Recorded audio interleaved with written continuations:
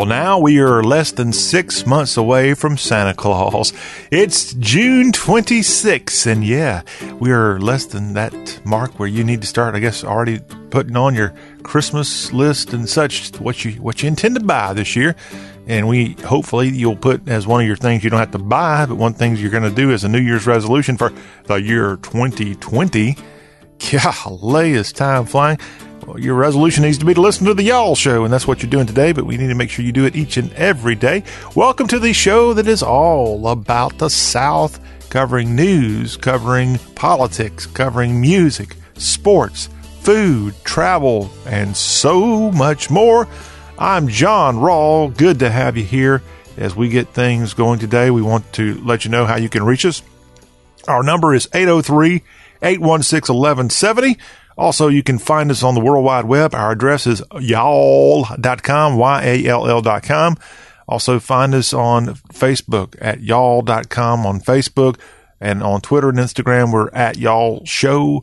Then you can easily find us on a couple of apps like iHeartRadio, the TuneIn Radio app, and Apple Podcasts. Search for Y'all Show, and then like us, follow us, subscribe to us, put it all over the refrigerator that you need to listen, and whatever way, make sure you tune in on one of our great affiliates across the South, our radio stations that carry us each day.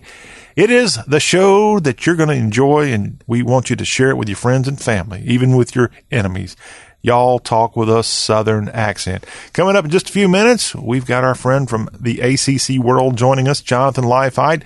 It's our ACC Spotlight. We will have some football talk to discuss. Jimbo Fisher and Florida State. The names keep coming back to haunt FSU fans, and we'll have a discussion about an article that just came out that pretty much throws Jimbo under the bus. We'll have a talk about that, and then we've got discussion about ACC basketball with Jonathan Leifheit. Plus, UConn appears headed to the Big East, leaving the American Athletic Conference. And will that have any impact on the ACC? We'll ask Leifheit himself when we talk to him later this hour. When we go to hour 2 today, we've got hashtag Hullabaloo. I have found some goodies, and some informative stuff. It's not just entertaining, it's informative when we get to hashtag Hullabaloo, where we go on social media and we find the most obscure, most insane, most fun stuff out there, and we share it with y'all. That's coming up at the top of hour 2, and then our friend from Music Row is back on, Precious Harris and the Nashville Music Line. We want to know what's going on in country music and in Music City, USA, and Precious will be here to tell you all about it in hour 2. Now that is what they call in the biz one loaded, jammed up, ready to go, perfect show. That's what we're doing here. That's what we do on Y'all Talk with a Southern accent. Let's start out the headlines, and this is a headline that, again, I don't normally talk about the stuff that's all over the nation's normal news outlets, the CNNs, the MSNBCs, the Fox Newses, but I did find it a little intriguing on Tuesday when the story broke that the border official in charge of the Customs and Border Protection resigned amid an uproar over the discovery of migrant children being held in pitiful conditions at one of the agency's stations in Texas. And so John Sanders, he left.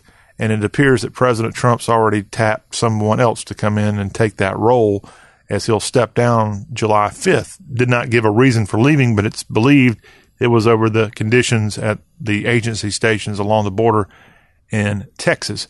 I will give CNN credit, because I was tuning in on Tuesday when this news was breaking about the decision of John Sanders to leave the Customs and Border Protection Commission job that he had.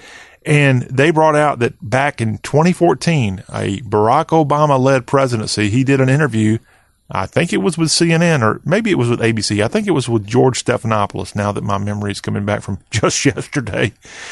And I think Obama was talking about migrants coming to America 5 years ago, and he was saying that they don't need to bring kids, and if the kids get there, they're going to be turned back. So I want y'all to go find that. Again, from CNN, of all places, President Obama's words about the migration from years ago. This is not a brand new thing when it comes to President Trump. And the more they come, unfortunately, the worse the conditions may be. And we're talking June, July conditions.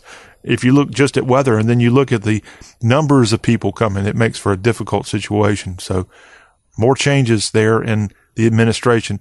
I will say, as a person that followed Trump closely, he promised he would bring on the best people in his positions, and he had all this knowledge of hiring and such.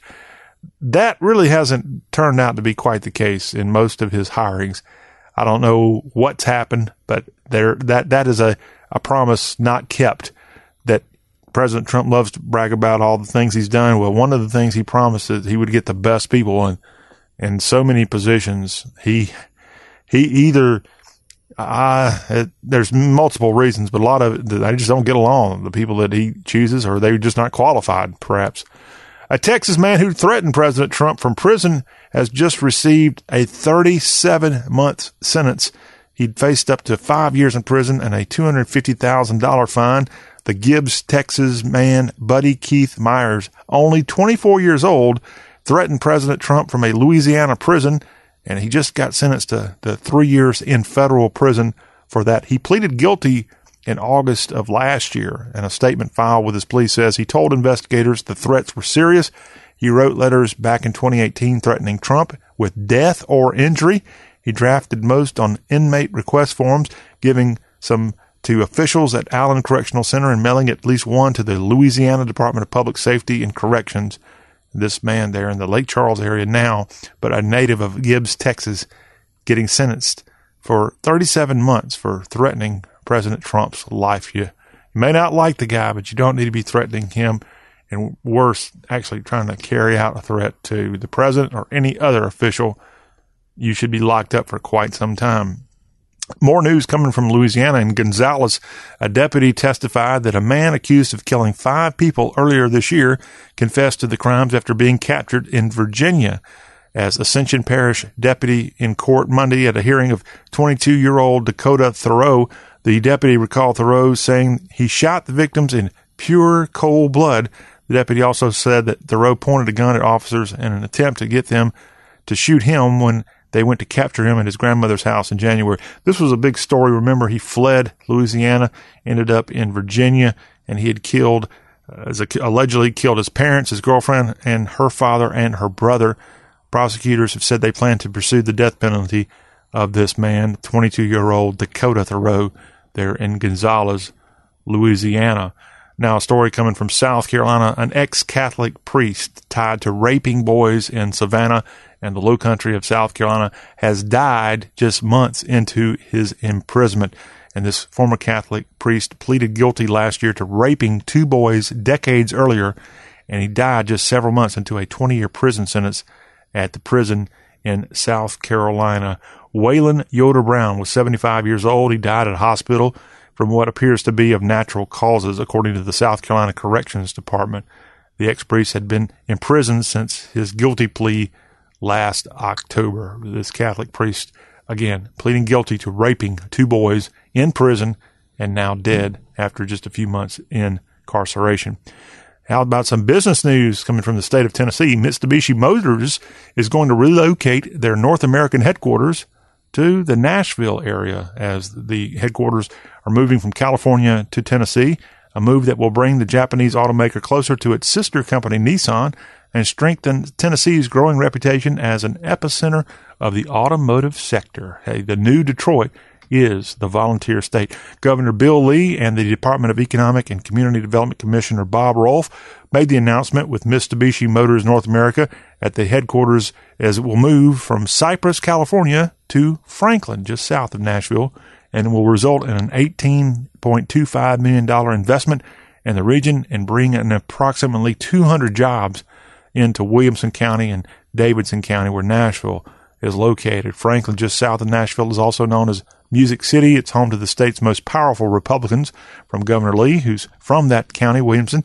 That's where Marsha Blackburn, the U.S. Senator, lives, and the Speaker of the House, who's resigning his position in Tennessee, Speaker of Tennessee's House, Glenn Casada, all live in Williamson County. So a good choice there for Mitsubishi moving from Cali to Franklin. The headquarters has been located in California since 1988 and expects the relocation will begin in August and be completed by the end of the year. That's a quick turnaround for Mitsubishi, but I guess they can pull it off. And if you got any land in Williamson County, Tennessee, you just might want to go call up Mitsubishi Motors and offer them a deal. But I think just about every pasture in Williamson County has already been built on to some degree. I'm in that county quite a bit. It's a lovely place, a former resident of Williamson County, Tennessee. Lovely place, and congratulations on getting them and in the Nashville area as a whole, getting that headquarters to be relocated. Hey, if you've ever picked up a copy of Texas Monthly Magazine, as a guy who published a magazine called Y'all for 8 years and put out 30 issues, I had envy of another magazine that was out there that did a really fantastic job, and they continue to do a good job, Texas Monthly Magazine, and it looks like they're going to have a new owner, as the Austin-based monthly magazine is going to have Randa Duncan Williams take over as the owner. She's a billionaire oil and gas heiress, and she's buying Texas Monthly Magazine, and she's reportedly, the magazine was sold a couple of years ago for $25 million. That's a lot of money for a magazine.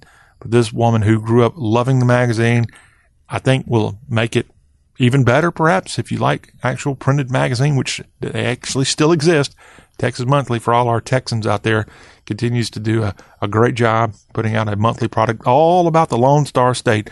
And they'll have a new owner as she's bought this magazine, the oil and gas heiress from the Houston area, now owning Texas Monthly. Is she going to bring it to Houston instead of Austin? That might actually be a good move.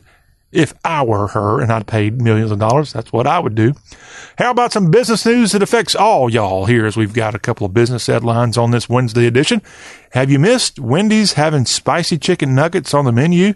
I didn't even know they weren't there, but indeed they're coming back, as Wendy's has announced the return of those nuggets, and they will be back soon. So they were removed, I didn't know this, back in 2017, and they're coming back on August 19th. August 19th. Wait no more. You can have spicy chicken nuggets at Wendy's, and they are all over the place. In fact, give Wendy's credit in their actual unofficial release of this information. The real Wendy's Twitter account, at Wendy's, the first word used in the announcement that the chicken nuggets that are spicy are coming back, it says, "Y'all keep asking, so here's your chance. The people in charge say if you guys can get our tweet," this one right here, to 2 million likes, they will bring spicy chicken nuggets back. Let's freaking do this. Hey, they're getting a little aggressive at Wendy's, this Yankee company from Columbus, Ohio, but they're bringing spicy chicken nuggets back. I didn't even know they were not served anymore. I guess I haven't been to a Wendy's as much as you might think. I just go there for the Frosty. What about y'all? What do y'all like there?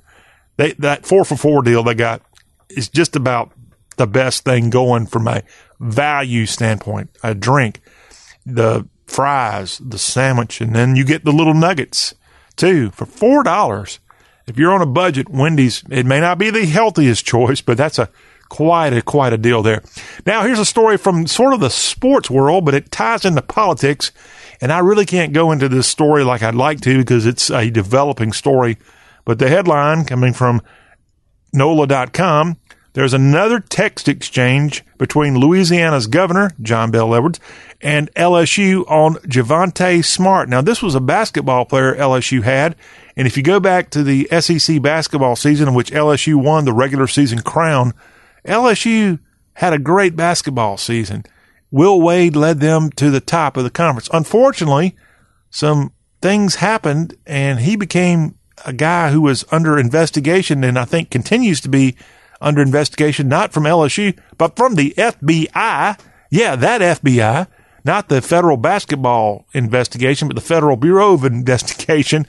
And LSU was really putting up with some wild things there in March. Well, now it appears that LSU held basketball player Javonte Smart out of his March 9 game against Vanderbilt after consulting the school's general counsel and an outside attorney who works for LSU's athletics department, according to a text exchange between the governor, John Bel Edwards of Louisiana, and LSU Board of Supervisors Chairman James Williams. And sure enough, a public records request has been put out by NOLA.com and the Times-Picayune, and it clearly states this conversation between these parties, Joe Alleva of LSU, And the code, it's a messy thing. I think it's going to get even messier, but who knew that the governor of Louisiana, John Bel Edwards, would be in on this mix of the conversation about potentially paying players to come to LSU?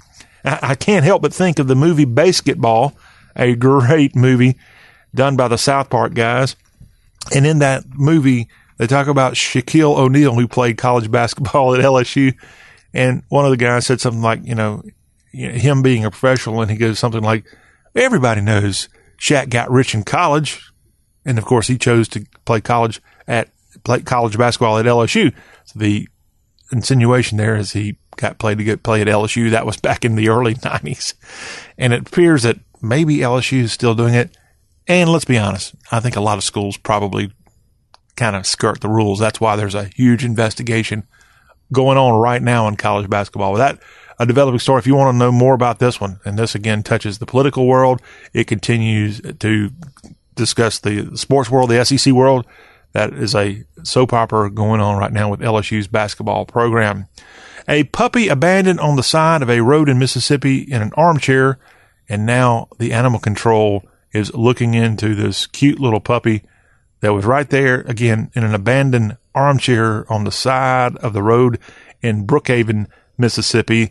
And this cute puppy, it looks like a mostly Dachshund mix, if I had to guess. Animal Control said they discovered it on Monday, and they received a call to check out the dog sitting in the armchair in Brookhaven, which is about an hour south of Jackson, Mississippi. Photos of the dog, if you look at him up close, show emaciated, a scrawny-looking brown dog laying in a brown recliner armchair, and it appears to be covered with some dog food. But who would leave a dog right on the side of the road in Brookhaven, Mississippi in this heat? I guess they thought somebody would come pick it up, which looks like the dog's lucky. He's still with us, but the dog was rescued and will be placed up for adoption at a shelter. Check it out. Cute dog, but what an idiot person to do such a thing, assuming someone intentionally did that. And it looks like they did. Like I said, dog food was left in the recliner for this dog, and he had a comfortable spot there. Somebody, if you don't have the business sense and just life sense to keep a dog, then go put it up for adoption. There's no reason to torture a dog like it appears this dog has had to put up with in Brookhaven. A homeowners association says a veteran cannot place American flags outside his home. This comes to us from Mableton, Georgia, in Cobb County. And this veteran wants to fly 2 flags outside his home, but he's getting pushback from his HOA, and he's calling it anti-military and anti-American. He said that it's ridiculous that it's even ruled. That from Gene Kirschbaum, who is a Vietnam veteran. 13 years, that's how Kirschbaum has lived in his neighborhood. It's also the same amount of time he's flown his American and Army flags in the front of his home. But last Thursday, he received a letter from the Community Management Associates for the Ridge at Vinings, stating that he can only fly 1 flag because of the covenants of the association. He says the Ridge at Vinings Estate HOA has a new board, and the members believe that it has nothing to do with the notice. He said nobody's ever mentioned it or anything before, but now, to me, it comes across as anti-military, anti-American. And the local CBS affiliate in Atlanta has reached out to the board. They put out a statement that said, the Ridge HOA has not formally requested or pursued removal of Mr. Kirschbaum's flags. Mr. Kirschbaum inadvertently received an email letter from the neighborhood's management company, which was not approved by the full board of directors prior to its distribution. On behalf of the neighborhood, we are sorry for any misunderstanding this may have caused. Kirschbaum said maybe it's time to make some changes to the dated neighborhood covenant. Well, again, to the HOA's credit, they're not saying he can't fly a flag. They're just saying he can't fly 2 flags. I can somewhat see that. What I don't like to see is people stepping on people's First Amendment rights. If you want to fly a flag, no matter what the flag is, you should absolutely be allowed to do that. Okay? Because if you don't allow that, who's to say that, let's say you want to fly something other than the United States flag. It might be your favorite college team. It might be your state flag. It could be a flag that's religious in nature. It could be a rainbow flag. It could be a Confederate flag. Who's going to come in and say, well, you can't fly that one, but you can't fly the other one? Okay. We open ourselves up to be very un-American when you do that. And as I bring up flags into this discussion a lot, y'all probably tired of hearing me, but I'm talking about flags a lot on the show because they're in the news. And you know what? I'm not done talking about flags. We're going to have some information about flags when we get to hashtag Hullabaloo in hour 2. And our final story from the headlines today comes to us from the Nashville area. And how about this one? This one goes in the cray-cray department, if you're wondering. Miss Hooters, Tennessee contestant arrested for allegedly trashing her boyfriend's house. 21-year-old Madison Rogers was charged with aggravated burglary and vandalism after being caught on security footage destroying the home after the boyfriend broke up with her earlier in the day, according to Scoop Nashville. That's a journalistic enterprise I had not heard of before. This blonde was among the top 5 contestants in the Miss Hooters Tennessee competition, arrested for trashing her boyfriend's house, and we wish her well in her legal process. Police responded to the man's address on May 31st when he told them that Rogers flew into a rage after the breakup. The Hooters contestant had allegedly pounded on his front door before kicking it open and attacking him. The boyfriend then said he picked her up and carried her outside. Rogers was booked on charges of vandalism and felony aggravated burglary. She was later released on a $5,000 bond. 21-year-old Hooters contestant from Nashville, Madison Rogers. Good luck in the legal process there. And I guess you took the breakup a little hard. You know, in Nashville, they're really more known for taking breakups and making hit records out of them. There's a hit there somewhere with Miss Hooters, Tennessee, and breakups and going to jail.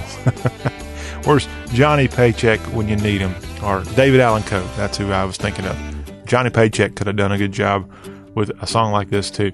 That's our headlines here on the Y'all Show. We've got headlines from the ACC coming up after the break. Stay with us. Jonathan Leifheit, 24/7 Sports, and CBS Sports Digital is coming on to let us know all about ACC football, specifically those Noles from Tallahassee. The Y'all Show continues after this. Message and data rates may apply. Please do not text and drive. See purple.com for terms and conditions. And now for an important announcement. Do you, or does someone you know, sweat the bed? Do you ever wake up feeling like you've been sleeping on a slip and slide? Sweating the bed is a serious but common problem that affects your sleep, health, and happiness. Plus, it's just plain gross. But it's not you, it's your mattress. Fortunately, there is a cure. It's called Purple. Purple is the only mattress with a scientifically engineered smart comfort grid. This patented technology is designed to let air flow freely so you sleep cool. Side effects of sleeping on Purple include sleeping better, feeling better, and, well, honestly, smelling better. Try the Purple mattress risk-free for 100 nights and never sweat the bed again. Now you can pick your own free product with mattress purchase by texting TRY to 84888. Become a Purple VIP and be the first to know about deals by texting TRY to 84888. That's TRY to 84888.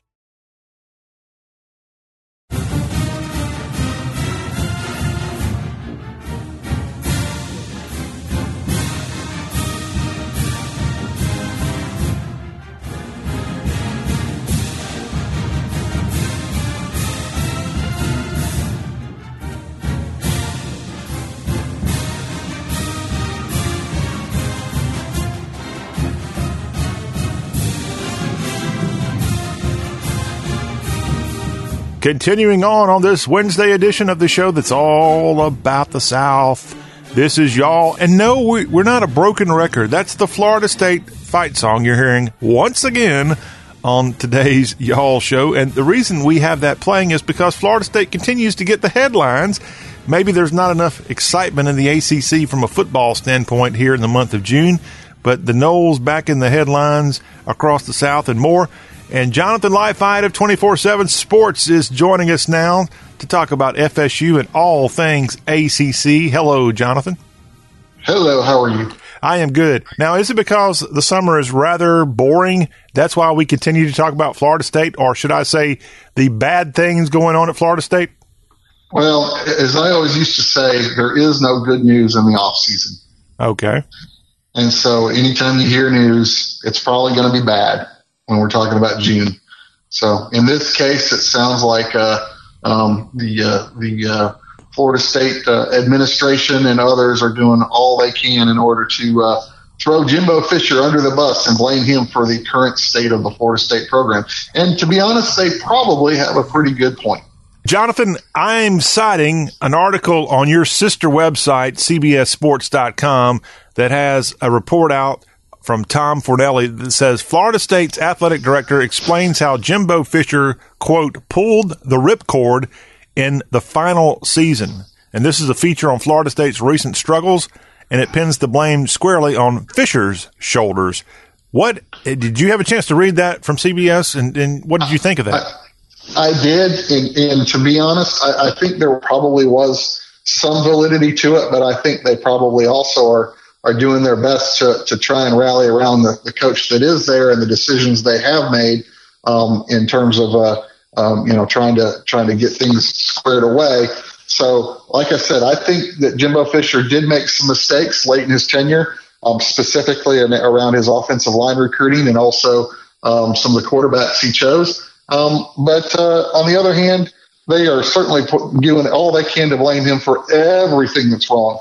And I don't care how bad he might have done recruiting and some decisions he made, Florida State still has plenty of talent, and there's no reason, even given what Fisher might have done, for them to be performing as they are, as poorly as they are. So while I would understand a down season a little bit, I wouldn't expect them to be as down as they have been in the last year or two. Well, let's rewind. I think it was season 2016 when the Noles started in Atlanta against Alabama, and the quarterback went down to injury, and that season kind of spun out of control. But they did make it to a bowl game. That they did, and I believe that was DeAndre Francois. That was a season that Florida State, of course, did, as I said, make it to a bowl game. 2017, his last season in Tallahassee, what happened there?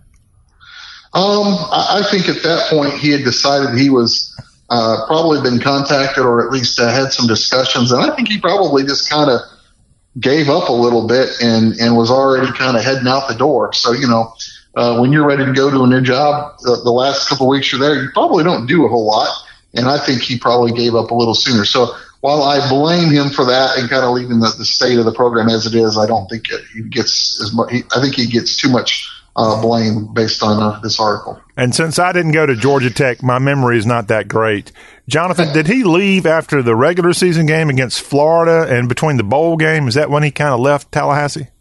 I believe so. I do not recall if he coached the bowl game or not, but I believe that the writing was on the wall at that point. I think they knew going in that was his last game. Well, I think memory's coming back. Maybe I did go to Tech. I think in 2017, that was a season that Florida State and, oddly enough, Georgia Tech both kind of got messed up with the hurricane. And the Noles had to reschedule Louisiana Monroe late after they canceled that game. They rescheduled that game for after the Florida game, and that's when they made a coaching change in that week, and they had the interim coach actually lead Florida State to a victory over ULM, and that got them to a bowl in Shreveport, lovely Shreveport. Does that sound right? Yes, that does sound right. I believe at that point that's when he made the decision. Yeah, and so then the interim wins the one game, and then Willie Taggart, who had the one, I won't say gangbuster, wonderful season at Oregon, but it was good enough to get Florida State's attention, and they get the Florida native back in Tallahassee. Yeah, I think most of what got their attention was what he did at South Florida. He actually had a pretty decent run there in terms of improving their fortunes. So, really the season at Oregon was really kind of, in their eyes, he had some work to do there. I think picking up the pieces from Mark Helfrich, who did a pretty bad job up there. So, I mean, he turned them around and certainly made some improvements over where Helfrich had them, but most of the reason he got hired there was because of what he did at South Florida. Okay. Well, FSU again, Willie Taggart trying to make 2019 a much improved season for Noles fans. How did Florida State do on the recruiting trail this season, this off season, I should say? Well, they're doing pretty good right now. I mean, they're still up there pretty high in the rankings at this point. If you kind of look at where they're at, they're third in the ACC behind Clemson and Miami. But overall, let's see, where do we have them right now? Actually, they're not doing as well as I thought, maybe. They're down at 16 right now. So they're still top 20, but not their normal recruiting juggernaut self that they usually have. So, well, let's look at the Sunshine State, if you will, Jonathan. So Florida State is probably having maybe the worst period they've had in a long time right now. They're in a downturn. The Miami Hurricanes were great, now bad. Well, I won't say bad, just kind of in a question mark. But a couple of years ago, they were horrible. They were a laughingstock, and Rick helped get that ship righted temporarily. Not sure where they're going to go. The Florida Gators were a laughingstock. They have improved in 2018 with Dan Mullen. But the point is, there's no dominant program of all the three major schools in Florida. So Florida State, although not good, certainly haven't given up the mantle of the maybe one of the best programs in Florida. And maybe, without question, they are the best program if you go back over the last 15, 20 years, winning national championships and ACC titles and such. Jimbo Fisher, a big part of that, along with, of course, Bobby Bowden. Have you seen the emergence of UCF be a problem for Florida State and Miami in the ACC because of what UCF has done? You know, the national champion of 2017. No, I really haven't seen them be a big deal. And if you look at kind of a lot of what they are, in my opinion, is a product of their schedule. They don't play the toughest schedule, and they've done a really good job kind of getting some momentum behind their program, but they're not presenting a threat to any of the schools that, you know, that you mentioned, the three major schools for sure. So I just don't see it.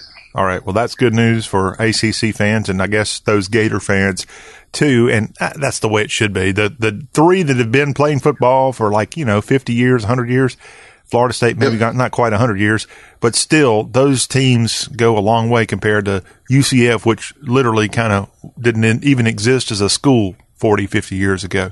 And that's the same for USF as well. Jonathan, let's talk a little recruiting, if you will. And the news here from the ACC standpoint comes from the Louisville Cardinals, has a 4-star quarterback. I love the name. Chubba Purdy has committed to the U of L. What do we know about this decision for a guy who's going to go play for Scott Satterfield and the Cards?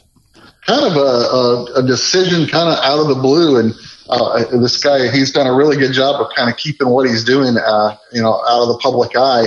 So he goes and takes an official visit to Louisville, and then he goes and does a few unofficial visits where he goes to Purdue, Michigan State, and Kansas State, and then decides, you know what, I'm ready to make my decision. And with no more official visits, this was just earlier this week, he decides, yep, I'm going to Louisville. So this is a guy, he's a 4-star, 214th best player overall, and the 6th best dual threat quarterback. So certainly a pretty highly regarded player. And Louisville really, I think, probably their first real marquee player that they've gotten under Satterfield. Again, this is a 4-star quarterback from Arizona in Chubba Purdy committing to the Louisville Cardinals. Now, Jonathan, keeping it on the current roster of the ACC, there's an article out at the BleacherReport.com ranking the best defensive lines for the 2019 college football season. And if you know anything about college football, those national champion Clemson Tigers, I don't think without a doubt have been the dominant defensive line in college football. And as a result, they picked up 2 national championships in the last 3 years. Now, this article looks at a bunch of teams out there. Even the Tulane Green Wave made the list. Golly. Haven't seen them on a list of top anything in football for a couple of centuries, it seems. Jonathan, have you had a chance to look at that and see the ACC's presence? I know Syracuse is one of the schools that made this list. Well, not surprisingly, Clemson also made the list again, and they check in at number 3, and the beat just goes on up there in Tiger Town. Another batch of really good players that Clemson has, led by Xavier Thomas, Niles Pinckney, Jordan Williams, Xavier Kelly, Logan Rudolph, KJ Henry. The list just goes on and on and on. So, and then you mentioned Syracuse. They actually check in number 6 on the list, and a lot of people will probably be kind of surprised at that. But if you go back and look just in 2018, they averaged over 3 sacks a game, and I believe that gave them a ranking of 6th in terms of sacks per game in 2018. That's pretty darn impressive. That's Clemson-like numbers. So they've got a really deep group of guys up front. Two of their players racked up 10 sacks last year and will return as seniors. So both of them, they've got not just one star player doing everything. They've got a couple of guys that are doing quite well. And even though folks are not used to hearing Syracuse and awesome defensive lines in the same sentence, they're going to have to start thinking about that a little differently. Dino Babers has certainly done a good job. He was known for his offense coming in, but clearly he's got their defensive side also looking a lot better. And again, Kerry Miller penned this article at BleacherReport.com, ranking the best defensive lines for the 2019 college football season. If Clemson checks in at number 3, golly, who is better than them according to this article? It would be the Utah Utes, and at number 1, the Michigan State Spartans. Jonathan, anything wrong with that article if they don't have an ACC team at number 1 or number 2? Probably not. Michigan State, Mark D'Antonio does a really good job up there. They've always had very stout defensive lines. And then Utah, they seem to go out there and get them some Polynesian big guys who always perform extremely well. So they've got a pipeline that seems for those guys, and those guys seem to just always be awesome defensive line. So Kyle Whittingham, he's been a real rock in terms of his performance out there at Utah. They've been fantastic under him, and that continues. I'm ready for somebody to set up a college on the island of Guam or somewhere out there, American Samoa, and that would kind of eliminate all these big guys ending up on some of our West Coast teams, and sometimes they end up at other colleges around the South, but not often. Jonathan Leifheit is our guest. It's our ACC Spotlight. This is the Y'all Show. We're not done talking about the Atlantic Coast Conference. When we come back, we've got some basketball things to let you know about. And a longtime member of the Big East jilted the Big East a few years ago, and now they're getting called back home. And Jonathan, I want to get your take on UConn, and will this have any effect on the Atlantic Coast Conference? All that ahead as the Y'all Show continues.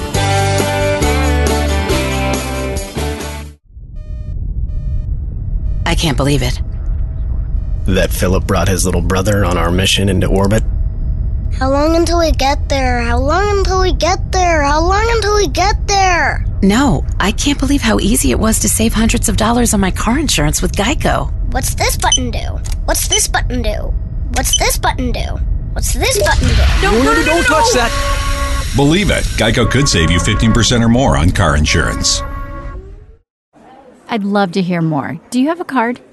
This is it. This is when you can either let something happen or make it happen with your professional custom card from Vistaprint. Right now, you can get 500 business cards personalized the way you want them, starting at just $9.99. You pick the look, the style, and the statement you want to make in the moment. Now's the time to make something happen for your business. So, own the now with 500 custom business cards, starting at $9.99 at Vistaprint.com. Just use promo code 3232. That's Vistaprint.com, promo code 3232.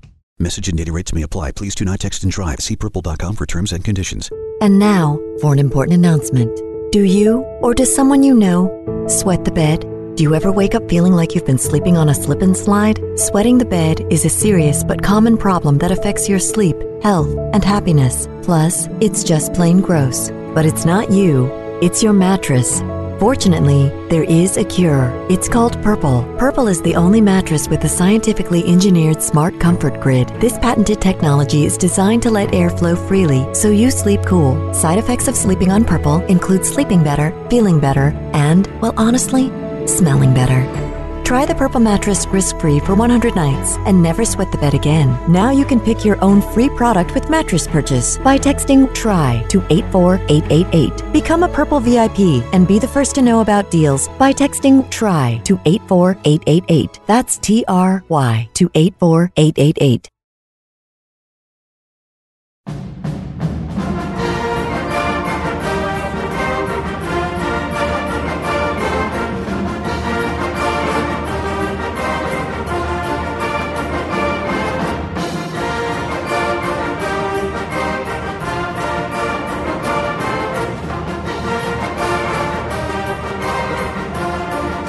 Final segment of this first hour of today's show that's all about the South. This is Y'all I'm John, and I've got Jonathan Leifheit of CBS Sports Digital joining us and 24/7 Sports. It is our time each week. We take a little time to feature the Atlantic Coast Conference. We've already given you plenty of ACC football discussion as we're just weeks away from the ACC Media Days in Charlotte, and then kick off Georgia Tech and Clemson just a few weeks after that. Right around Labor Day is when we'll be getting there. Rewinding to last week, Jonathan, we had the NBA draft, and you had a couple of ACC programs well represented in the draft. Of course, Zion Williamson of Duke went number 1, and a couple of other Dukies and Heels and such made it into the NBA this year. Congratulations. Schools with 3 picks in the NBA draft. Of these conferences out there, only the ACC had Duke, North Carolina, Virginia. The SEC had Kentucky and Tennessee with 3 picks in the NBA draft. So what an accomplishment there. Jonathan, did you have a chance to see any of the draft, and were you happy with the way the ACC had picks taken?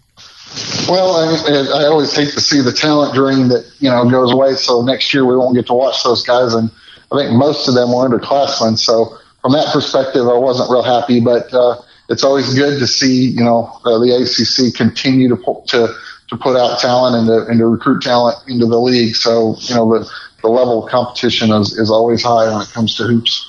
Well, 2019 draft in the books. Now we have to turn our attention to 2020. And there's an article up at BleacherReport.com by Jonathan Wasserman. A way too soon 2020 NBA lottery mock draft. Jonathan, if you look at that, there may be a couple of names from the ACC to kind of be on the lookout for. Some of these are actually high schoolers listed in this article, but who from this would you say, from the ACC standpoint, just might be taking here in 2020?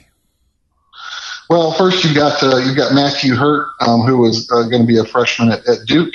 He'll be one of them that's on there. Let's see who else was on the list. I was just kind of a lot of them are international players, according to the article. Yeah, there's a lot of guys who came out of France with what is this 2001 program that's there. But by and large, I guess that's the main one. And then looking. Cole Anthony. Yeah, that's what I thought. I knew there was another one. Cole Anthony, North Carolina freshman as well. He would be one that would also be coming out of the ACC. So those are the only 2 that I saw. And Matthew Hurt, Duke. On the list. Yep, I did mention him. Okay, yeah, Matthew, you putting the hurting on Matthew there. But yeah, that article there about 2020, and you got to be thinking about it now. These coaches know that when they're recruiting, because hey, it's still the one and done thing is still in play and will be in play for a few more years. Is that right? Yeah, it's still definitely in play. You'll definitely see it going for at least a little while longer. Well, they haven't announced that it's going to go away, is my point. Nope, they have not. They've talked about it, but nobody's done anything about it. So for reality's sake, it's here, the one and done concept. And you've seen Mike Krzyzewski, who's been against it. He just had Zion Williamson do a little one and done, and they had a great year other than not winning a national championship there on Tobacco Road. Yep. He has been out, as you mentioned, he was formerly against it, and then he realized, well, that's just the way it is. So he went out and embraced it, and now it's a regular thing for him. Jonathan, it's a regular thing that conference alignment, realignment, whatever you want to call it, pops up every now and then in college sports. And it appears this week that the Connecticut Huskies are going to go back to the Big East Conference, as that conference has already said, hey, we will gladly take you back, and decisions being made here in the next few days for UConn. Will this have any effect on the ACC? And then I have some follow-up questions about that. None whatsoever. UConn was never really they get mentioned occasionally in terms of relative to the ACC if the ACC were to expand. But in my opinion, they have not been a candidate and never will be a candidate. There's some pretty significant bad blood between Boston College, Syracuse, and UConn. If you might remember, go back when the ACC initially expanded, UConn and the Big East actually filed suit against the ACC and Boston College. And at that time, that's when the battle lines were drawn. And as a result, I don't think you'll ever see the ACC reaching out to UConn for anything. Well, the way the Big East splintered, I think I'm right on this, just about every school in that conference is private. I think they're all private, and they're almost all Catholic with the exception of What's the school Butler is not Catholic, and maybe the school in Omaha, Creighton. Isn't Creighton in the conference? In the Big East? Yeah. I don't think so. I think they might be. But the point is, they don't have any large state schools in the Big East, so this would be a little bit of a change to have the University of Connecticut as part of the Big East. Yeah, it would. They're largely going to be, as you mentioned, all of them are going to be the Catholic schools. And you are correct. Creighton is part of that. Hey, don't question me and my Big East knowledge. When we don't talk ACC, that's all I follow is Big East rugby. Yeah, I'm sure. I should have said lacrosse. Yeah, you probably should have. You'd probably been better off. St. John's was pretty good at that. So there was no chance that UConn could have ever been courted by the ACC, in your opinion. And would the ACC ever look to expand even more than what they already have with arguably 14/15 teams? It's possible that they might add a 15th/16th, but I think the only possibility at this point would be if Notre Dame came on full bore as a full member, even in football as well. Other than that, I'm not sure that you would see much beyond that. There might be one more team if they felt like they needed to balance some things out, but at that point, I think they're done. Well, remember the ACCN debuts in August, and now the television revenues, all that will be in play even more. And with the footprint the ACC has stretching from Boston all the way to Miami and inland as far as Louisville, I think the conference sets up very nice, but maybe there's a school somewhere in there that could bring something to the table that we haven't seen quite yet. But you also, one thing about UConn doing this is it opens the possibility up for the dominoes to fall even more. Is someone going to jump into the American Athletic Conference, which should be sued by the ACC, by the way? It's too much confusion when you say AAC and ACC. Yep. But is somebody else begging to go into that conference now that UConn appears to be headed out? Yeah, and I think the big issue will be what is UConn going to do with their football program, because the Big East doesn't do football, and the UConn pretends like they like to be at least competitive at an FBS level.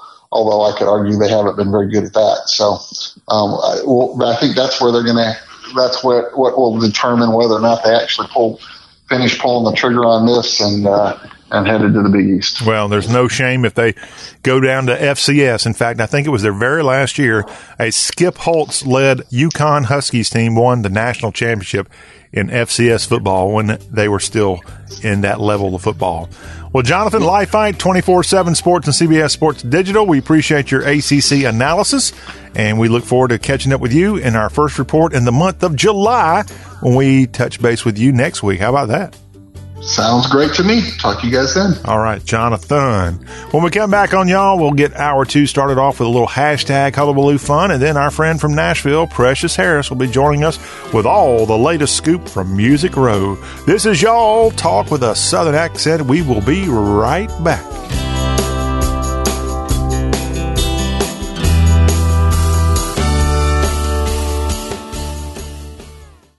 I'd love to hear more. Do you have a card? This is it. This is when you can either let something happen or make it happen with your professional custom card from Vistaprint. Right now, you can get 500 business cards personalized the way you want them, starting at just $9.99. You pick the look, the style, and the statement you want to make in the moment. Now's the time to make something happen for your business. So, own the now with 500 custom business cards, starting at $9.99 at Vistaprint.com. Just use promo code 3232. That's Vistaprint.com, promo code 3232. When tracking the domestic dust bunny, you commonly find them hiding under wardrobes next to lost socks. Don't move too suddenly or they'll scurry off. What's utterly fascinating about the dust bunny is that although they are not actually sentient creatures, when they hear that Geico not only saves people money, but also has a 97% customer satisfaction rating, it's obvious to them you should switch. Because yes, switching to Geico is a no-brainer. Oh no, it's the dust bunny's only natural predator. Run along, dust bunnies, run along. When I grow up, I want to be a new pair of blue jeans. When I grow up, I want to be a kid's first computer. When I grow up, I don't want to be a piece of garbage. And if you recycle me, I won't be. Give your garbage another life. Recycle. Learn how at iwanttoberecycled.org. Brought to you by Keep America Beautiful and the Ad Council.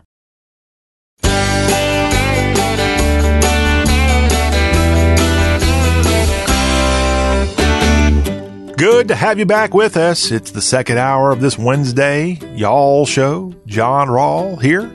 Got the water over here in the bottle full, and our cup is full of great knowledge about the South. In just a few minutes, we've got Precious Harris dropping by with all the latest news from Nashville, Tennessee. You don't want to miss out on the fun there. Can't wait to find out who's making the news in Music City. And, of course, we always play some good music whenever it's time for Precious to drop by. So that's coming up later this hour. Want to remind you, coming up on the Thursday Y'all Show, we have a special guest. Alan Cheney is dropping by. He's I would say a youngster. He's not even out of his 30s yet. He may not even be 30, to be honest. And he is from Thomasville, Georgia, and he has penned a new book called Crescendo, and it's about his own grandparents, including Fred Allen, his grandfather. Fred Allen, a piano maestro. This guy can play anything. He was in New York. He was in L.A., had his whole career in front of him, and he chose to go back to the South Georgia roots that he knew and live out his life. And he's still with us, but he chose to go there and help teach people piano and be involved in the arts of South Georgia instead of going and furthering his career, of which you'll learn much more about some of the big figures that he worked with at one time when we have his grandson, Alan Cheney, on the Thursday Y'all in our By the Book feature. Again, this is an actor. This is a producer, director, Alan Cheney, who now lives in Los Angeles, but was very close to his grandfather growing up. And he's actually written his first book all about his grandparents, Fred and Winnie Allen. Crescendo, that's coming up on the Thursday special guest. We'll also have on Thursday our SEC report and more news from the South. And, of course, we also look at some of the fun festivals going on. In fact, we want to remind you, we'll be talking a lot about 4th of July stuff on our Festive South feature on Thursday. Go to y'all.com right now and check out all the fun stuff for the 4th of July that's already on the pages of y'all.com. From every southern state, we've got stuff coming up for next Thursday's 4th of July fun. All that at y'all.com. A reminder also, our number 803-816-1170. You can text, you can call 24/7, and we would love to get your feedback on the All Southern Show. Got the Precious lined up in just a few, but right now before we go to Nashville and 17th Avenue to catch up with her, it's time for hashtag Hullabaloo. Jay Miller, he's on Twitter. Just a dude doing dude stuff. I need to steal that one and put it on a t-shirt. Just a dude doing dude stuff. And Jay Miller's Twitter handle is JBIRJ. JBirJ. All right. And Jay says, hey, this is very timely. It has to do with the College World Series. What part of the South is at UMich Baseball? With a little smiley emoji. Great to see some new blood in Omaha. Hashtag College World Series. He's talking about the Michigan Wolverines, which won Game 1 of the College World Series finals on Monday against Vanderbilt, and then they let Vanderbilt get them big on Tuesday night. And so they've got a deciding Game 3 tonight from Omaha, Nebraska's TD Ameritrade Park. That game starts at 7 Eastern, 6 Central, and it's the ultimate championship, the national championship on the line between the Big Ten's Michigan Wolverines and the SEC's Vanderbilt Commodores. And so when he writes this on Twitter, it's perfect timing. And keeping some of the CWS talk alive, Brennan Mintz is on Twitter at Brennan Mintz. That's BRENNANMENSE. Bowling Green Hot Rods Broadcasting and Media Relations Assistant, graduate of Kansas State from the Kansas City area, and proud of it. And he says, I call it how I see it. Amen, Brennan. And Brendan writes, I'm watching the Royals and the College World Series split screen, and on ESPN they show former South Carolina Gamecock Jackie Bradley Jr.'s homer from tonight. Meanwhile, on Fox Sports Kansas City, at the same time, his college teammate and College World Series hero Whit Merrifield hits a homer of his own. Yeah, so the Gamecocks, when they won those back-to-back championships in Omaha about 6 years ago, when Ray Tanner was the coach of the Gamecocks.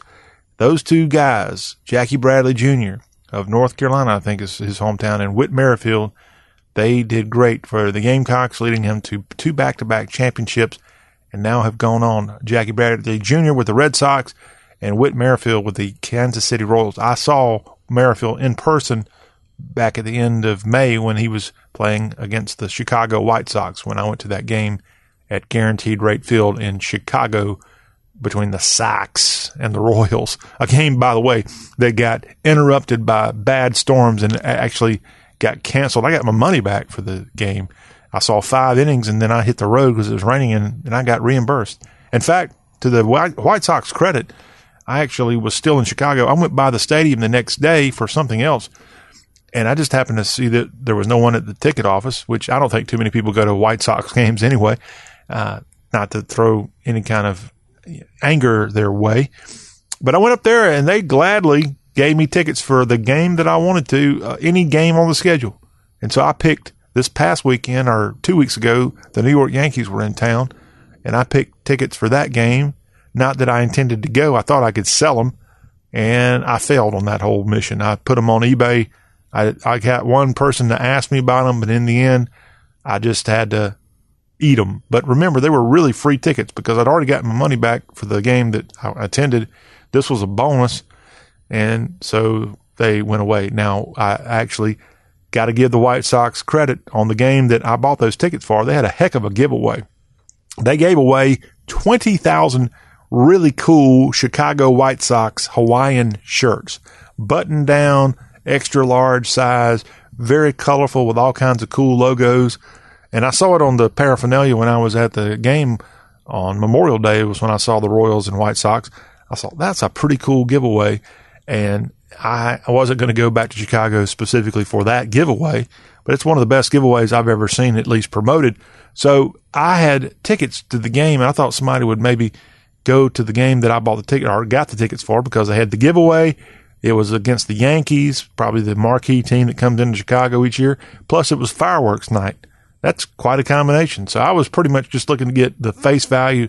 I didn't get anybody to buy the tickets, okay? But what I ended up doing after that giveaway that night, I thought that shirt looked so cool from the internet that I actually bought it off of eBay. Somebody that went there and got a free shirt, I gave them about $25 to ship me a shirt, and I got it in this week. It's really cool. And I'm not the world's biggest White Sox fan. I'm not really that big of a fan of all. I don't hate them, though, like I hate a couple of other major league teams. I don't really hate the Sox. In fact, if anything, I like them because they're the other team in Chicago, of which I don't like the Cubs because they annoy me. Their fans annoy me. And so Chicago's kind of the redheaded stepchild, and the White Sox, that is. And that's why I kind of don't mind supporting the Sox a little bit. But anybody that knows me know that I'm all about,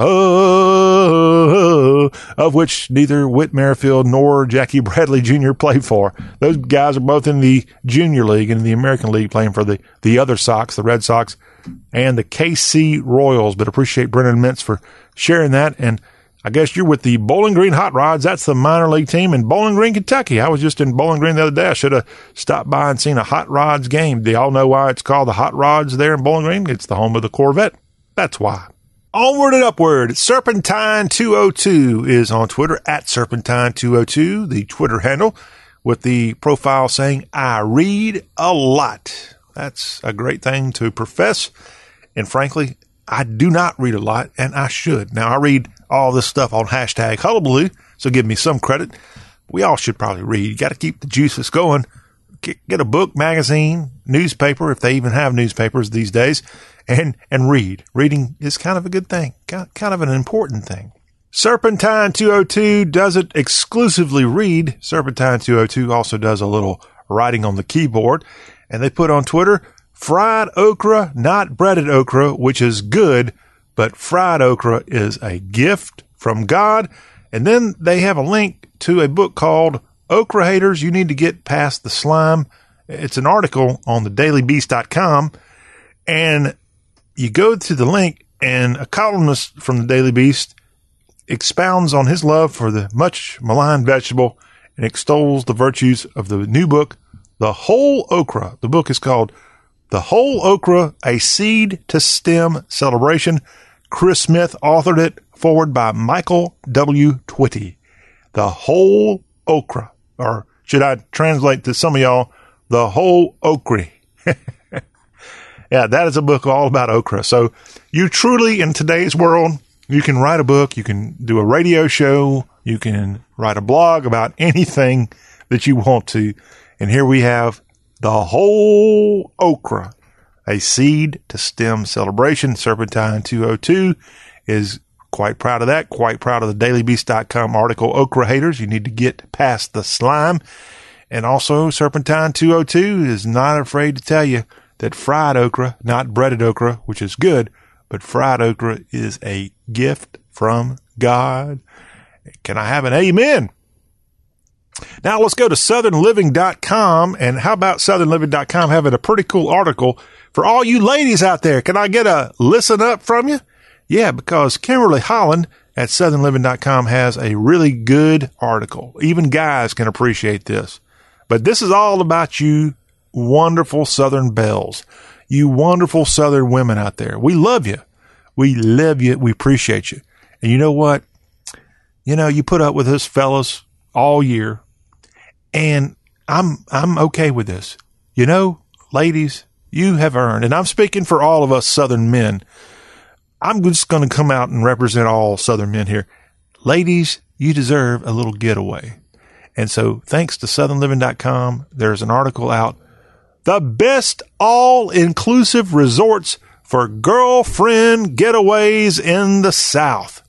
Kimberly Holland, I'm sure she got quite the perk to write this at southernliving.com. Are y'all ready for roughly 6 great getaways in the South for girlfriend getaways? Marival, I think that's how it's pronounced. Marival, Austin, in Austin, Texas. Miraval, that might be how it's pronounced.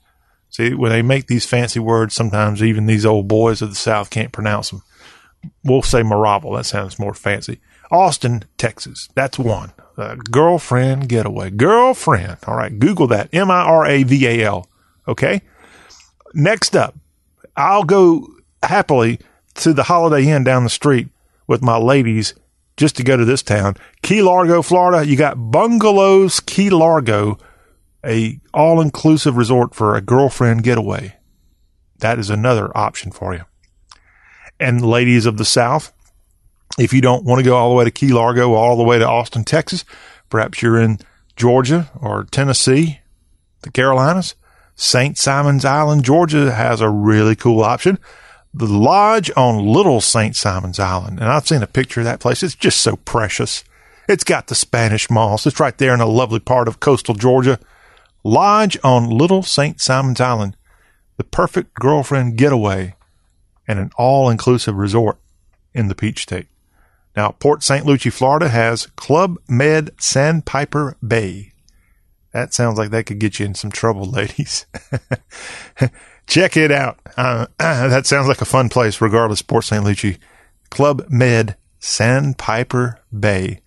Now, if you don't want to go to the beach, here's an option in East Tennessee, in a town that I had not heard of, in Walland, Tennessee.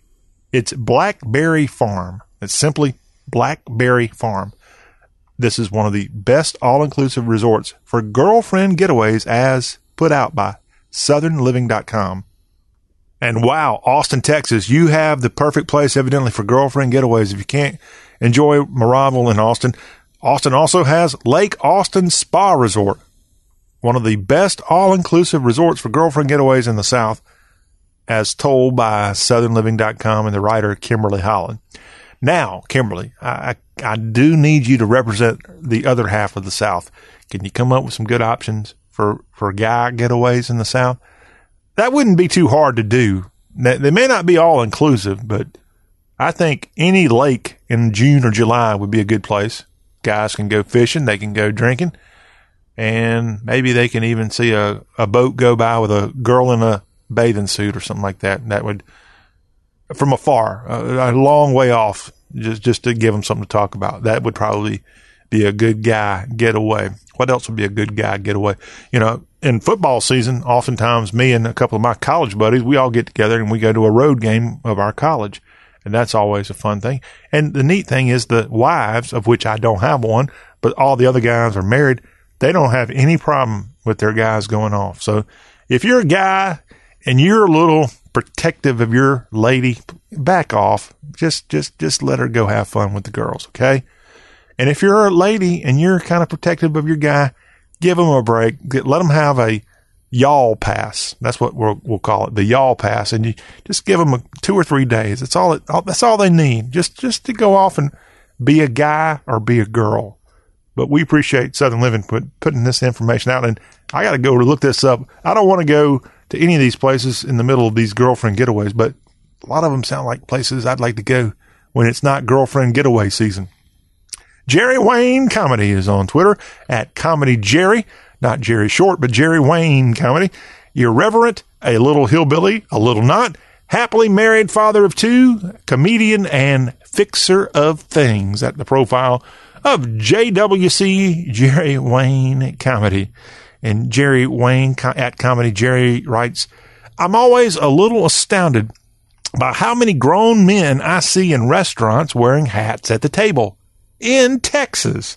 Sir, you and your sweet ring Titleist ball cap would not have fared well at the dining room table of my childhood. Hashtag Southern. Well, if he's in Texas, I'm surprised guys in Texas go out to eat wearing Titleist ball caps. I thought it was all cowboy hats in Texas. Now, I'm kind of joking there.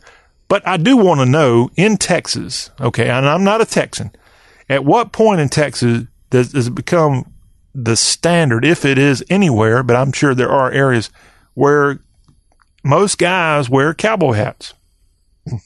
I came, being from a non-Texas state, I came from an area where you didn't really wear cowboy hats. And I'm okay with that. I feel I have a crazy philosophy on cowboy hats. If you're from Texas, wear a cowboy hat. If you own cattle, it's okay to wear a cowboy hat. I don't like to see people wear cowboy hats who have no connection to Texas and no connection to riding cows or being in the rodeo or owning cows where they're cowboys, okay? I don't like to see people wear cowboy hats when they're from New York City, for example, or from Birmingham, downtown Birmingham, Alabama. Don't wear a cowboy hat, okay? Although I know some people look good in cowboy hats. That's my philosophy. I don't know if you have a crazy philosophy on that or not. Back in the days when Dallas was on TV, Stetsons were everywhere. I even, as a kid, remember going and buying my father a Stetson as a birthday present, I think. And that was a really cool thing for a 9 or 10-year-old kid to buy his dad. Somewhere in my parents' home, I bet you that hat is still there. And I don't think my dad ever actually wore it. But I was trying to be a good kid back in the day. But yeah, Titleist ball caps, not a good thing according to Jerry Wayne Comedy. And don't wear them when you go into a restaurant when you eat. Take that hat off, and probably you definitely should take it off when you say a little blessing before you eat. That's something we all get lazy and don't do like we should. But you might as well just leave it off. I know over this past weekend I was at a restaurant and I took my hat off, and I'd been out working, not working, I was on a golf course, for goodness sake. But my hair I'm sure was a mess. But you know what? I didn't have anybody to impress. That's the right thing to do. You should take your hat off. It shows reverence to the Lord for what you have in front of you. And you should always, and again, I'm guilty, just like most of you, of not always saying a prayer before I eat. And I, at least so far, got to brag, my 9-year-old, he prays every meal that we sit down together. And he'll go to random people that might be sitting beside him and ask to hold their hand and say the prayer. He did it twice this weekend when I was with him. And that's kind of cute. I don't know how long that's going to continue, but I'm proud of him. And if he goes to Texas and he's got a Titleist ball cap, at least for right now, he's going to take it off when he gets ready to eat. His daddy, though, it's so easy to leave hats on, but hey, they're not a nice thing. Not only are you not supposed to wear hats in restaurants, remember, you're not even supposed to wear hats indoors. And I'm guilty of it some, but a lot of times I do take my hat off indoors. Speaking of cowboy hats, Texas, and hats in general, remember the days of the old Houston Oilers? And Bum Phillips was the head coach of the Oilers, and he would not wear a hat in the Astrodome, but he'd wear hats when the Oilers were on the road. And I think that trend continued when he went to coach the New Orleans Saints, who played in the Superdome. That was kind of a fun thing. And I always think of Bum Phillips when it comes to taking your hat off. Bum Phillips, great NFL coach.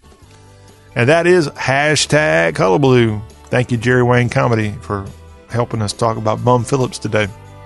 When we come back on Y'all, we're going to take our hat off, not because we're indoors, but we're going to take it off because royalty is coming our way.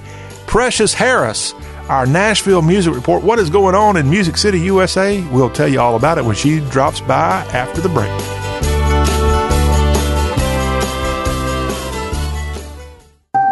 Celebrate Sizzling Sprint Weekend with amazing savings at your local Sprint store June 28th, 29th, and 30th.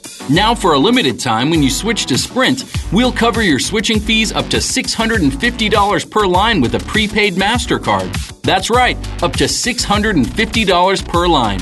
It's our way of giving you a clean slate so you can make the switch to Sprint. Plus, this weekend only, when you switch to Sprint, you'll get $100 via prepaid MasterCard for each new phone you lease. The more lines you switch, the more savings you'll get. There's never been a better time to switch to Sprint. Stop by your local Sprint store during Sizzling Sprint Weekend, June 28th, 29th, and 30th to learn more and check out other great deals. Less required phone trading, credit provided, online registration, and new phone activation. Amount based on early termination fee charge or remaining phone balance. Requires port, online registration, and 60 days of service before card ships. Card terms, conditions, and exclusions apply. Member FDIC.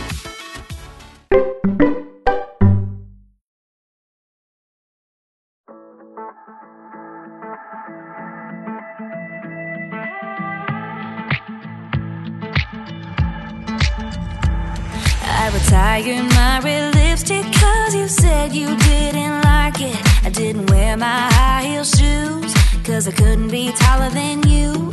I didn't wanna lose my friends, but now it's hard to even find out what you wanted, ain't it? It's what you wanted. I thought I'd miss you, I thought it hurt me, thought I'd miss you, I thought I'd miss you, but I miss me more. I miss my own beat to my own snare drum. I miss me more. I miss my own sheets in the bed I made up. I forgot I had dreams, I forgot I had wings, forgot who I was before I ever kissed you. Yeah, I thought I miss you, but I miss me more. A great sound coming from a great Tennessean and Kelsey Ballerini. Welcome. This is the Y'all Show Country Music Spotlight here on this Wednesday edition. John Rawl back with you. We've got the lady that makes music rose sparkle, Precious Harris, joining us now. It's Nashville Music Line from Precious. And if you don't know who Precious is, she's the author of I Know Country, with 366 daily country music questions and answers, of which you can buy and instantly download your ebook copy at iknowcountry.com. And hey, if you're thinking about coming to Nashville and learning more about Nashville and how all the Music Row stuff works, like Kelsey Ballerini, what she had to learn, she just like everybody else has to learn how it works. Precious will help you. She's a music career development consultant with the emphasis on new and aspiring artists and songwriters. Follow Precious Harris's blog at NashvilleMusicLine.com.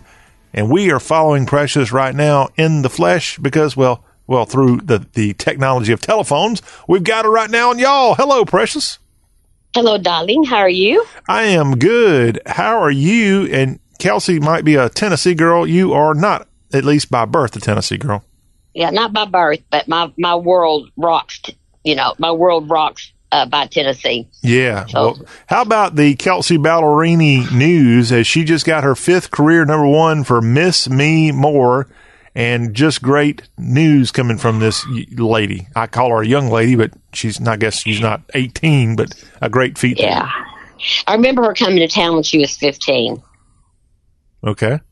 So her and Taylor both were around 14, 15 years old when they started coming to town, and she was telling stories about her pink sparkly guitar and bringing it all over Music Row and playing it. And she's laughing about it at her #1 party for Peter Pan, which I was at. And where was that? That was over at the airplane hangar over at Hangar Flight Service, something like that. wherever she filmed her video, it was there. And so it was a who's who. I knew they'd probably have it at a creative place with a song like Peter Pan. Oh, yeah, they did. She's from Mascot, Tennessee. She's 25 years old. That is in Knox County, is where Mascot, Tennessee is located. And she's representing her state well and continues to have big songs like the one she just celebrated. She's, of course, on Black River. Yeah, she's actually, I'm pretty sure, if I'm mistaken, because I heard her talk about it during the country radio seminar, I think she is a writer on Miss Me More. Okay. Even though she's happily married, that song, but she, like I said, she can change hats from a writing room to what she, what she feels and what her other co-writers come around with. But she is actually super, super sweet, because we were at her number one party. I've been to all of them. And one of her number one parties, I had a client with me who had just hit 100,000 social media followers. And I walked up and I said, I introduced myself again. And I said, I want to introduce you to my clients. I said, they're up and coming singer-songwriters. And we've just hit 100,000 social media followers.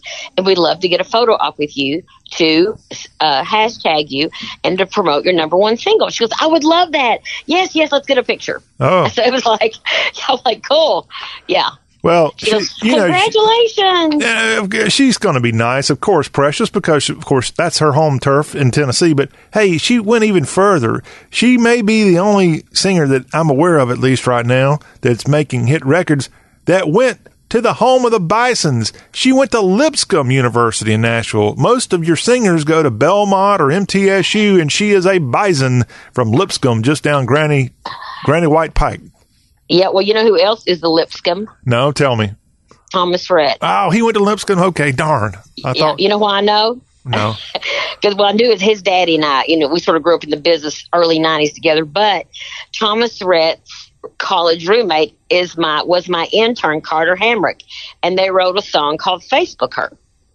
And so he was in college when he was still debating what to do and what not to do in the industry. And he just had a bad taste in his mouth because of things that happened, his dad being gone, his mom and dad, divorced the music industry. And so he just wanted to see what would happen. I guess from what I understand, he prayed about it. And because he's very, very religious and very close to God. And he thought, I'm going to give it a chance. I don't have to make history repeat itself. It's basically what had happened. And he's done really well.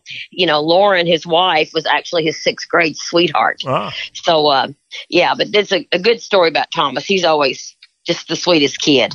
Well, and I knew when he was like 8 years old. So back to his fellow Lipscomb University classmate or alumni mate or whatever the term might be, Kelsea Ballerini is the only female artist in country music, including female duos and groups, to achieve number one with her first 3 consecutive singles. Reba didn't do it.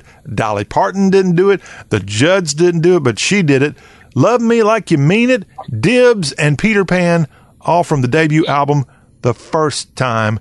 Kelsea Ballerini. What a accomplishment there. And in fact, hey, you actually wrote that you had your niece or your sister-in-law, Jenny, went to that number one party. So my British sister-in-law. And she said, oh, this is very nice. She didn't even know there was such a thing. And she goes, now, why are they celebrating this? And she'd heard of Billboard, but she had not heard of what number one parties were, which I thought was pretty cool. And, of course, my friend Lance Carpenter was one of the writers on Love Me Like You Mean It. So, I'm pretty excited about, doing what, just going there and supporting her, because she has always been super sweet, even before she was famous. Yeah. And sometimes what you say, the fame changes you. It did not change Miss Ballerini, and I'm very proud of that. Well, Precious, I know you 26 years ago, and you haven't let fame get to you yet. You still take my calls. I know, and I will always take your calls until I can't. Yeah. Well, we're glad to have our friendship continue on for another 26 years at least.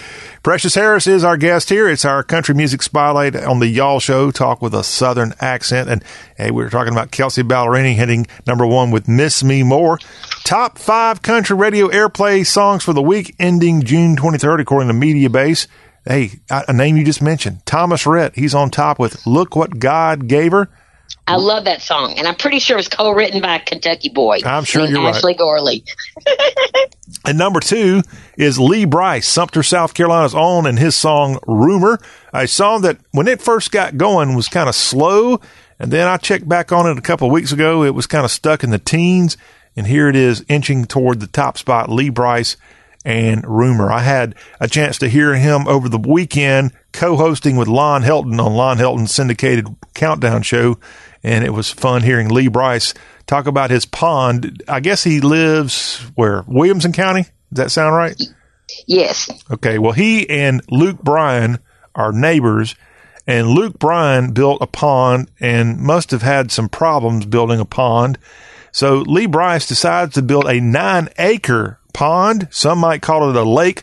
Some might call it an ocean at 9 acres in Middle Tennessee. And Luke Bryan knew about it and said, hey, buddy, I've been there. I'll be happy to help you out. And I don't think Lee Brice called his neighbor. It wasn't very neighborly of him to not follow the advice of Luke Bryan. And this lake in Middle Tennessee, there in Williamson County, is still not filled in after more than a year of construction. It takes a long time to fill up a lake or pond in Tennessee, at least. Yeah, that's funny. And he said the reason for that is the rocky soil there. I guess they don't have, it's harder to build. It's just a lot more difficult there. And of course, Luke Bryan, I've been down around the area that he's from, and it's just sand. So pretty easy to get it filled there. Lee Brice, and I've been around Sumter. I was there last week, his native town. Pretty easy to build there. There's water everywhere too. But in Williamson County, Tennessee, not so easy. And we hope he gets that lake built. He said he had about another foot to fill up there on his Lake Brice in Williamson County, Tennessee. Back to the chart, Lee Brice at 2. Blake Shelton and God's Country is at 3. Eric Church, Some of It is a great song. And the North Carolinian there at number 4. And Maren Morris, Girl. She's the only female here in the top 5. She's at 5 with that song, the Texan there. Wow. And I'll give you a little background of Lee Brice. His little brother, Lewis Brice, has Lewis Palooza every what you call a CMA Fest. And once again, it was sold out. But his little brother is just as talented as he is. So, so there's another what you call siblings. You know how you have different siblings, like, not with the Judds, but duos? That's mother duos, yeah. And the siblings is like, which I guess the country version of the Osmonds. Oh, okay. But, he's they are both very, very talented. Well, we're excited about that and all the songs there. There's some darn good country music made today, and some of it is borderline country, borderline good music, but some of it's darn good, and a couple of those darn good songs right there in the mix in the top 5. And we're glad to tell you about that right here on today's Y'all Show. We'll go to a break. When we come back, we've got some news about a band that made a song go all over the place back in the 70s, but they've got some news, and they have a connection to the Commonwealth of Kentucky. We'll let you know about that band and play a song of theirs when we come back from the break. But as we leave you, we have a trivia question. Which pop, rock, country, R&B superstar performed what would be his final concert on this date in 1977 at the Indianapolis Market Square Arena? The answer for that and the song that was sung at that concert, that's after the break here on Y'all.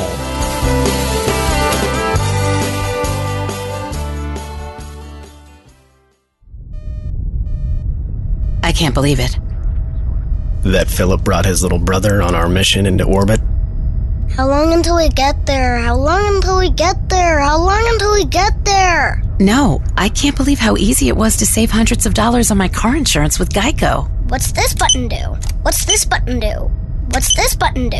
What's this button do? Don't touch that! Believe it, Geico could save you 15% or more on car insurance.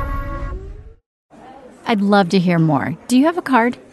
This is it. This is when you can either let something happen or make it happen with your professional custom card from Vistaprint. Right now, you can get 500 business cards personalized the way you want them, starting at just $9.99. You pick the look, the style, and the statement you want to make in the moment. Now's the time to make something happen for your business. So, own the now with 500 custom business cards, starting at $9.99 at Vistaprint.com. Just use promo code 3232. That's Vistaprint.com, promo code 3232.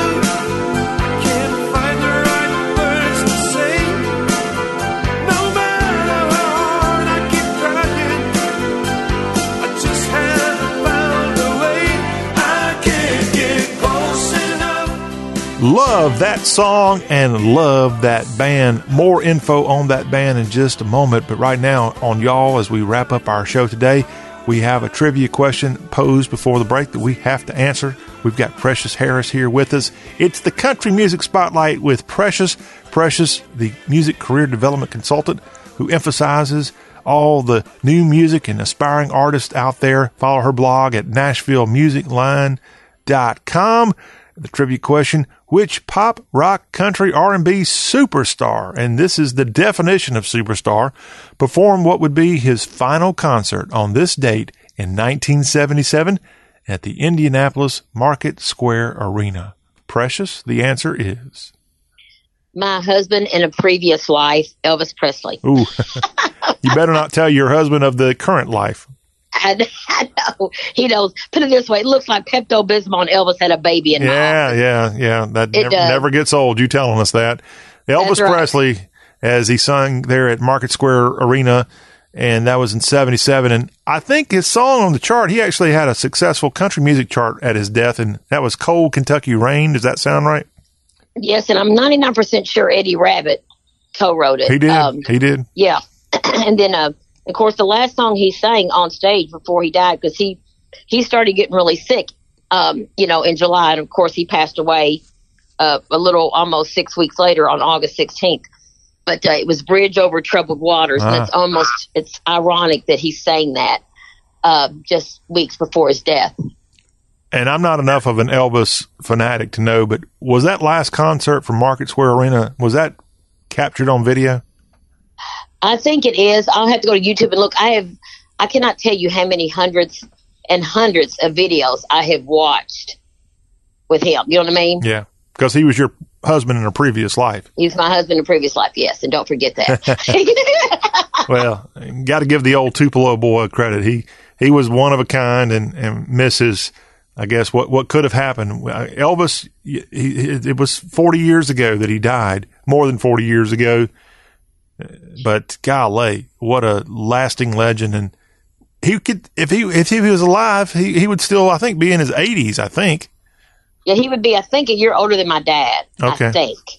I think if I remember right. Yeah, I think he was born around 35, so 84 years old, 84 years young, the king of rock and roll. If he were still with us, but yeah, that's not that old when we're reading stories today about all these World War II veterans dying at 105 and 4 and 3, and some of them at 99 years old just went over to Normandy for the 75th anniversary of D-Day. But Elvis Presley and that great song that he sang there, Bridge Over Troubled Waters, on this day back in 1977 in his final concert that he ever performed. Well, Precious, how about a band from Lexington, Kentucky, Exile? They have a new album coming out called Lost, the garage tapes of the recordings of this band, which a little over 40 years ago, they came out with a song, Kiss You All Over, and that was a pop phenom, and of course been in a bunch of movies, like I think Happy Gilmore's got it in there. But love Exile, love what they did in country music in the 80s and early 90s. Tell me more about what's going on with J.B. Pennington, Sonny Lemire, Les Taylor, and the guys of Exile. Well, first of all, I got to see them in the Kentucky Music Hall of Fame. And they were there. The Headhunters was inducted them. And I will tell you, it was an all-star band with Sam Bush from Newgrass Revival. And it was Steve Wariner, which is your favorite artist of all time. Ooh, Steve Wariner. Yes. And it was Exile on stage, Sam Bush on stage, the Kentucky Headhunters on stage. And they had a jam session. I never wanted it to end. I was just in awe in front of the stage like a groupie. And I was like, stop it, you're acting unprofessional. I'm like, no, I'm not. I love my Kentucky musicians, love my Kentucky boys. And like I said, I knew Steve because he used to book one of my good friends, Eric Heatherly, when he took a break from actually being a musician side, because he's the drummer for Exile. And he used to book Eric Heatherly. But I love all those guys. And I just so excited. And what had happened is, what the big story is, they call them garage tapes, but it's been 40 years literally since they have this stuff had been done, and they've had 8 million records since then and 11 number one songs, but they're actually releasing this song, releasing the tapes on their anniversary. So I'm going to try my best to go the VIP. They're having a CD release event on July 13th. So I'm going to try my best to try to get there because I know I would love it because I just love those guys. Well, like I said, Kiss You All Over, the big hit on the pop chart in 1978 is when that was atop the chart. Gold record there off of Mixed Emotions. But that they weren't really necessarily a country act at that time, but they made a switch in the 80s, and they put out about 10 number one songs from 83 up until 1990, their last hit song yet.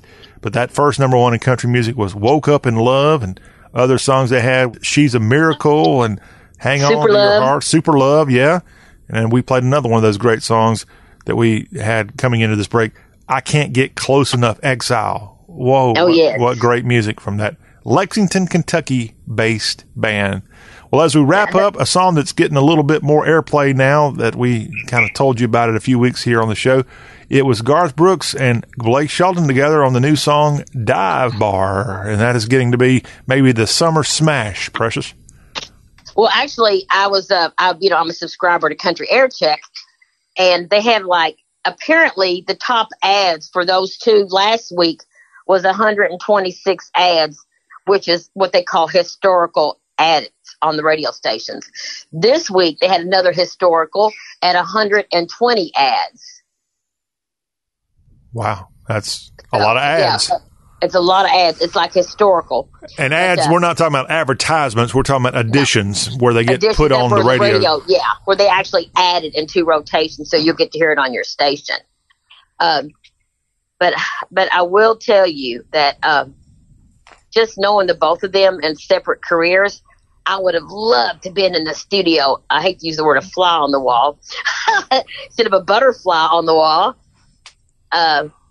Anyway, but I would love to have been there when they recorded that song. And, of course, it was co-written by Garth and a guy named Mitch Rossell. And he actually used to let one of my kids, who's my client now, sleep on his couch for a couple of months when he first moved to town.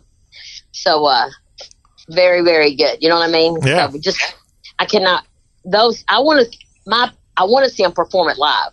So that's what I'm hoping that it'll happen. Even if I could go watch it on YouTube, I would be very, very happy to see that. This pair of Okies, the song Dive Bar, and it is quickly becoming a huge summer smash. In fact, the Tennessean in Nashville describes Dive Bar as a romping, beer-soaked, blue-collar anthem that harkens to friends in low places and showcases both singers as the life of the party. Any idea who at the Tennessean might have penned that description of this song?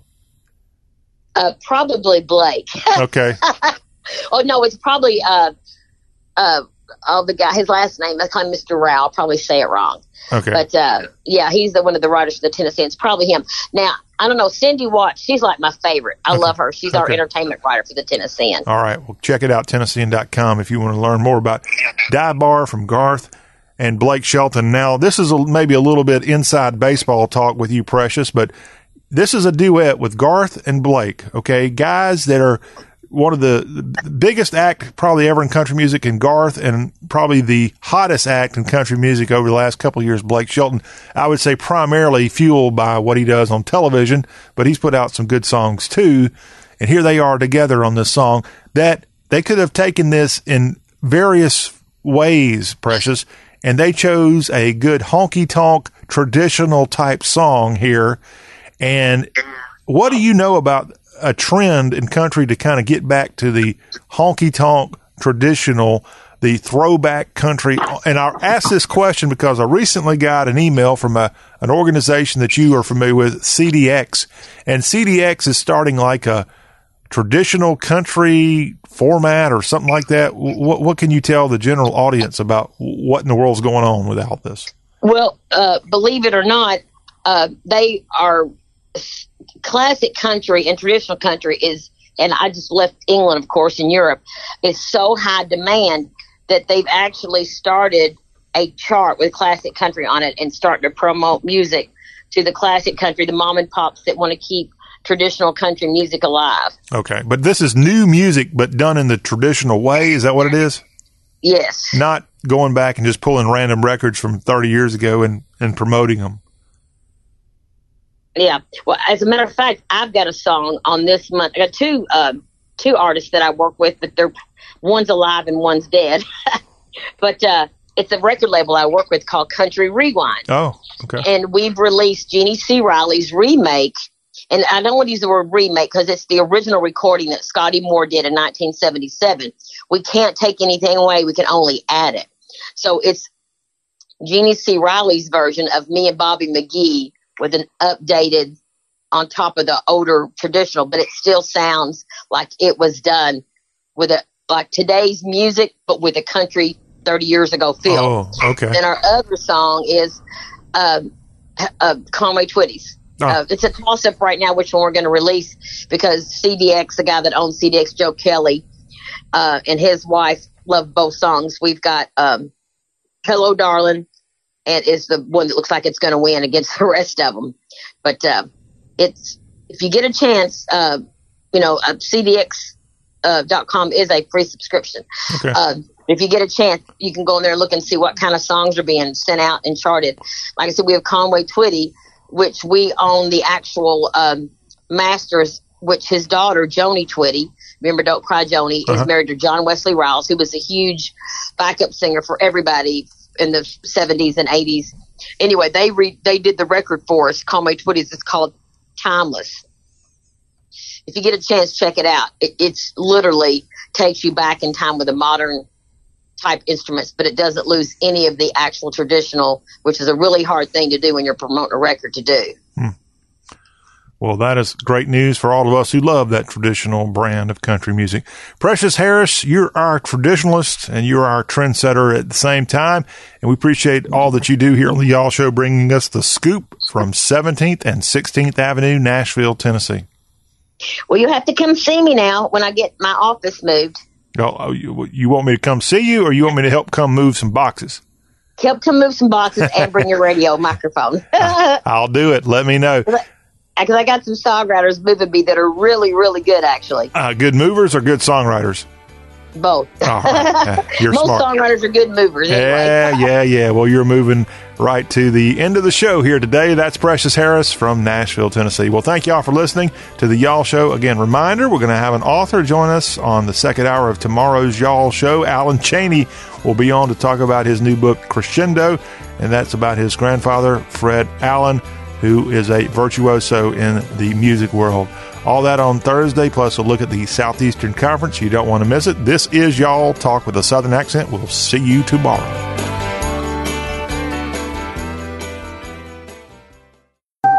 Celebrate Sizzling Sprint Weekend with amazing savings. Now, for a limited time, when you switch to Sprint, we'll cover your switching fees up to $650 per line with a prepaid MasterCard. That's right, up to $650 per line. It's our way of giving you a clean slate so you can make the switch to Sprint. Plus, for a limited time, you can pick up an iPad on us when you lease a new iPhone. It's an unrivaled pair. Get both and save big when you switch to Sprint. Stop by your local Sprint store during Sizzling Sprint Weekend, June 28th, 29th, and 30th to learn more. That's June 28th, 29th, and 30th at Sprint.